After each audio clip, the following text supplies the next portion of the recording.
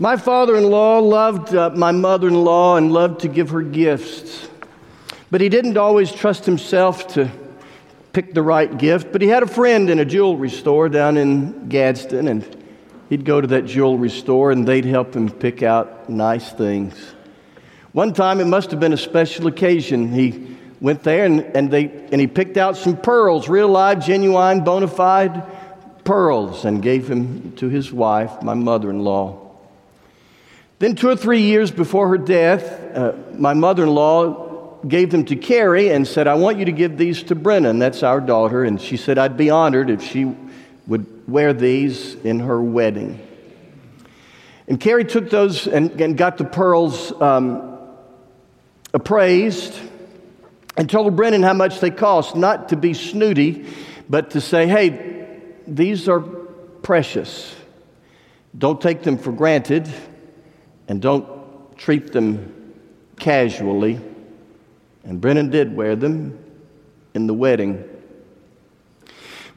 Today, I believe God's word for us is about life, about human life. And I believe his word is precious. Don't treat it casually. Don't take it for granted. Life is a fragile and fleeting gift. We've come to what I believe is the hardest and heaviest, most controversial, potentially even most divisive of the 10 Commandments. I wish we could go back and talk about the Sabbath, about resting on the Sabbath. That would be a lot easier. I wish I could go back and talk about kids taking care of us old parents as we get older. I forwarded that to my 2 kids that don't live here. I'd rather go back and talk about that. In fact, I'd rather sit in a circle. I wish we were sitting in a circle instead of me standing here in the pulpit. Because today, more than even on normal days, I share my heart as a fellow pilgrim, not as one who has all this figured out. I would not speak of a topic such as this without good preparation, and yet I know that, like you, I see through a glass darkly. So I'll provide my best insights. I'll share my heart with you. It is complicated. It is complex. Brother Kreider over here, our uniformed policeman, told me before the service this ought to be a short sermon. Do not kill, he said. Just tell them don't do it, and that's pretty much it. He does work in homicide. In fact, he suggested I let him deliver the message this morning. But it is a little more complicated than do not kill. In fact, the word for kill in this Hebrews text is the word ratzak. In Hebrew, it does mean, in many of your translations, it does say murder. And as I've often said, I'm not a biblical scholar, but I have a lot of really good books. And in my really good books, all the Hebrew scholars that I read say that this word is broader than homicide. It's broader than just stabbings and shootings. It's about intentionally taking life, and this intentionally taking life is applicable to a wide array of very difficult topics.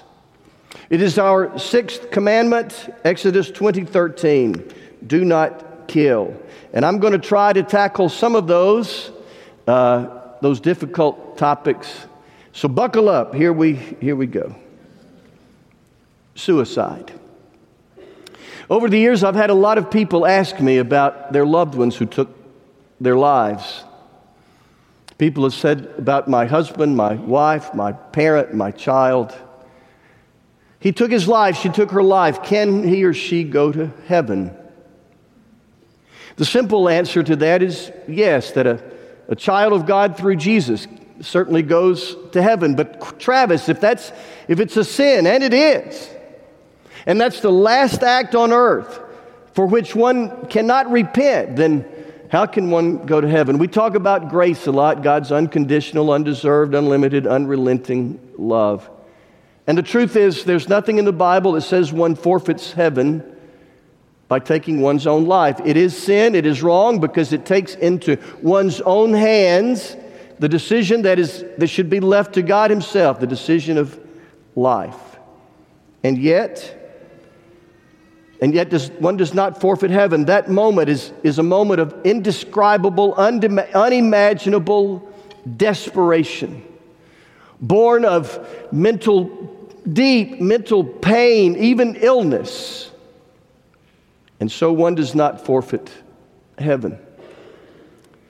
What about end-of-life issues? Boy, over the years I've had countless conversations about end of life, people making decisions about either the extension of life or the postponing of death. People making decisions about such matters as feeding tubes and respirators. My own father died at age 86. In the last weeks of his life, we decided not to do a feeding tube. He was actively dying, and we believed that the feeding tube would not extend his life, but would artificially postpone death. And that's a big difference. There's a difference between extending life and artificially postponing death. I sat at the bedside of Michael Laswell. Never will forget this. Michael had suffered a debilitating brain injury, a brain injury from which he never would recover. The only child of his mom and dad, they finally came to the right decision to turn off the machine that was artificially keeping him alive, but they couldn't bear to watch. Couldn't bear to watch, and yet they didn't want to be alone, so they asked me if I would sit at Michael's bedside.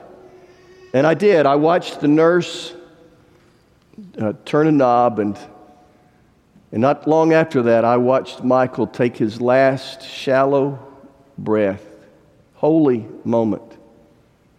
But his parents made a hard and yet, I believe, wise decision. Again, we have to ask, are we really extending life, or are we postponing death? Are we causing death, which is not ours to do, or are we allowing death to naturally come? In decisions like this, as I said last week, rightness and wrongness are measured in the heart, the intent, the motive of the decider. We have to ask, are we being compassionate? Are we being responsible? Are we being unselfish? And if the answer to those questions is yes, we are being compassionate, we are being responsible, we are being unselfish, then one family will make a decision different perhaps than another family, but the rightness and wrongness is measured in the heart, the intent, the motive of the decider. That's end of life issues. What about war? A number of Christians, a number of Christ followers are pacifists who believe it's wrong as Christ followers to engage in war. And I understand that, and I admire and appreciate that. But I'm pretty sure it was former President Jimmy Carter who was asked about that text that we heard read a moment ago, where Jesus said to turn the other cheek, that love your enemy and turn the other cheek. And they asked him, as a follower of Jesus, and again, he takes his Christian faith very seriously. They asked him, as a follower of Jesus who said, turn the other cheek, how can you send soldiers into battle? And he said, and I believe rightfully so, that when Jesus spoke of turning the other cheek, he's talking about individuals, not about nations. And what the Bible says in Romans 13 about the sword and the government, I believe, support his interpretation of what Jesus said. And yet the cause must be just. For centuries, Christian leaders have said the cause must be just. You can't just go to war to expand one's empire. But if the cause is as just as is humanly possible, it is not wrong for a nation to take up arms, and it is not wrong, I believe, for a Christ follower to fight for his or her nation. But even given that, this morning after the first service, when I said that, a man who had retired from the infantry said, I believe it's right to go to fight for one's nation, but he said, every time you take a life, it tears a little bit out of you, because life is precious. What about capital punishment or the death penalty? On January the 25th, the state of Alabama executed Kenneth Smith for the murder of Elizabeth Stinnett in 1988. We were on national news because the method of execution was nitrogen gas, it was a new use of nitrogen gas. A lot of faith leaders protested that execution. In fact, some faith leaders protest every execution. So what about it? Honestly, now remember, we're sitting in an imaginary circle. I'm not standing at a pulpit, if you can join me in that imagination. I'm conflicted. Because on the one hand, I understand justice and I understand deterrence. And on the other hand, I understand that sometimes convictions are overturned. Sometimes there's mistaken identity, and sometimes convictions are overturned because of further evidence like DNA. And I offer to you that I believe that the topic of the death penalty, is worthy of reasonable and prayerful discussions among people of faith. What about abortion? Another complex topic. I understand assault and incest. I understand when the viability of the unborn child, when the unborn child is not viable. I understand when the mother's life is at risk.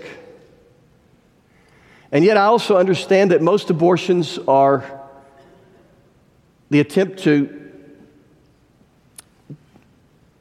dismiss or avoid the consequences of an unwanted pregnancy as a means of birth control. So for me, I believe that abortion as a means of birth control is a violation of the sixth commandment, and to take life is a serious thing. But there's more to this conversation than just active killing. We passively participate in death when we ignore our responsibilities to the poor. There are people whose lives are at risk because they live in poverty.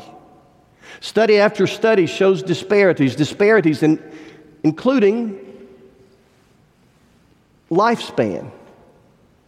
I have a lot of resources, and so study after study shows that my lifespan is expected to be a bit longer than those who live in poverty. Study after study shows disparities even in opportunities for health care. I have resources, and so I have more opportunities than do a lot of people who live in poverty, living in certain parts of town with certain backgrounds. And I don't know the answers to that, yet I believe that as followers of Jesus, we have a responsibility to do our best, everything we can to make sure everybody has an opportunity at opportunity. We've talked about not taking life, but what if we turn that around and say and talk about choosing life? How could we choose life? God says the following to us in the book of Deuteronomy: I have set before you life and death, blessings and curses. Now choose life so that you and your children may live. So how may we choose life? Let me give you 3 suggestions. Number 1, be an organ donor. Another day I'll never forget was down at VCU, the hospital in Richmond, when I sat with 2 sets of parents, the mother and father of Diana Hahn and Cassidy Hahn, 2 cousins killed in an automobile accident. 2 sets of parents who had lost both a daughter and a niece. Never forget those days. But the most poignant memory was the moment when Diana's parents decided to donate her organs. In fact, it really was not their decision.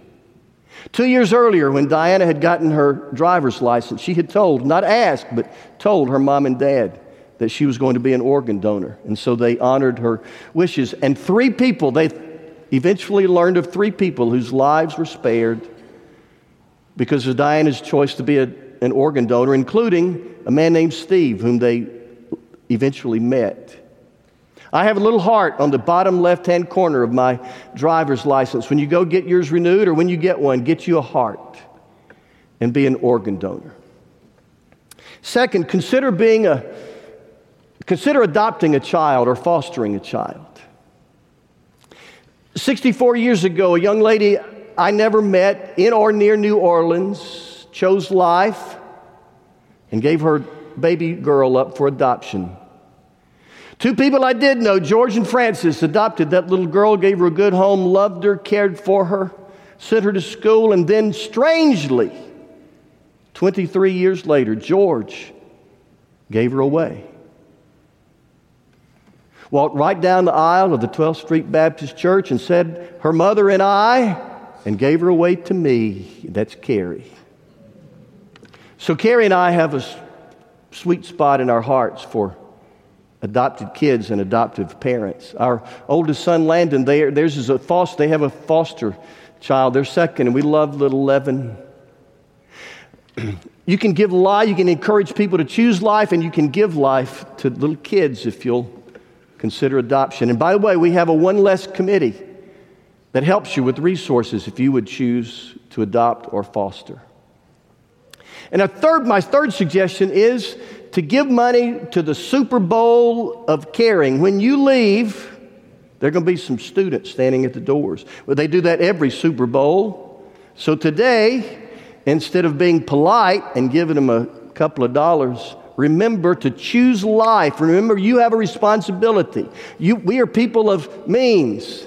We have a responsibility to those who don't have the resources we do, so give generously. It's divided evenly among Manna House, HAP, Huntsville Assistance Program, and don't tell me, Manna House, Huntsville Assistance Program, and Downtown Rescue Mission. I heard a word from the Lord that said it was Downtown Rescue Mission. It's all divided evenly. We have relationships with them all, and you can be a part of choosing life by giving. Why would do not kill be in the 10 Commandments? It's not just that killing feels bad. There's a divine moral principle underlying this commandment not to kill. And that divine moral principle is this: life is precious. If you read Genesis 1 over and over, the Bible says God said, God said, God said. So God spoke into being. Sagittarius and Aquarius, God spoke into being. The moon and Neptune, God spoke into being. The seas and the breeze and the trees and the bees. But then God breathed human life. Think about that imagery. By the very power of His Word, there was light. At the sound of His voice, the seas divided from the mountains. He spoke, and there were fish and animals and birds swimming and crawling and running and flying. But then the Creator of the universe lowered Himself to this creation He called good. And He scooped up some dust, and He formed from that dust man and woman.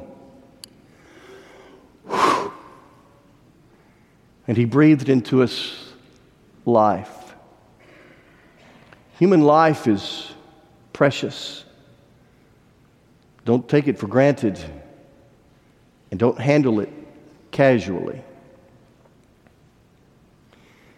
Carrie was going to come see me. I was living in Venezuela. Some of y'all heard me tell this. I was living in Venezuela. It was the year 1980. I was working as a missionary journeyman. She was going to come down and stay with missionaries and visit me. And I knew I was going to ask her to marry me. And most of y'all have heard me tell this, but here's a part of the story I don't think I've told. I knew I was going to ask her to marry me while we were down there. And we had dated in high school. And no, in college. That was somebody else in high school. You know, sometimes I say things and I look back and wonder, why'd you say that? I have a hunch this is going to be one of those times. So we had dated in college, and I knew she was the one, and I was going to ask her to marry me. And I wanted to get her rings from Venezuela because they had really good gold, and for sentimental reasons, I wanted to get her gold from Venezuela. And so I made those arrangements, went to the gold, made those arrangements, and yet the diamond, I wanted to get a diamond from here, and my dad knew a guy down in a jewelry store in Anniston, and so on my behalf, my dad purchased the diamond. And the best way to get the diamond to me was for Carrie to bring it.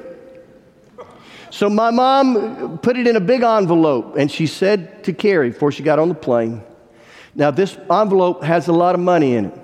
My mom was so honest that she wrapped it in a dollar bill just so she wouldn't be lying about the money. She said, this envelope has a lot of money in it. Now be real careful with it and keep it with you at all times.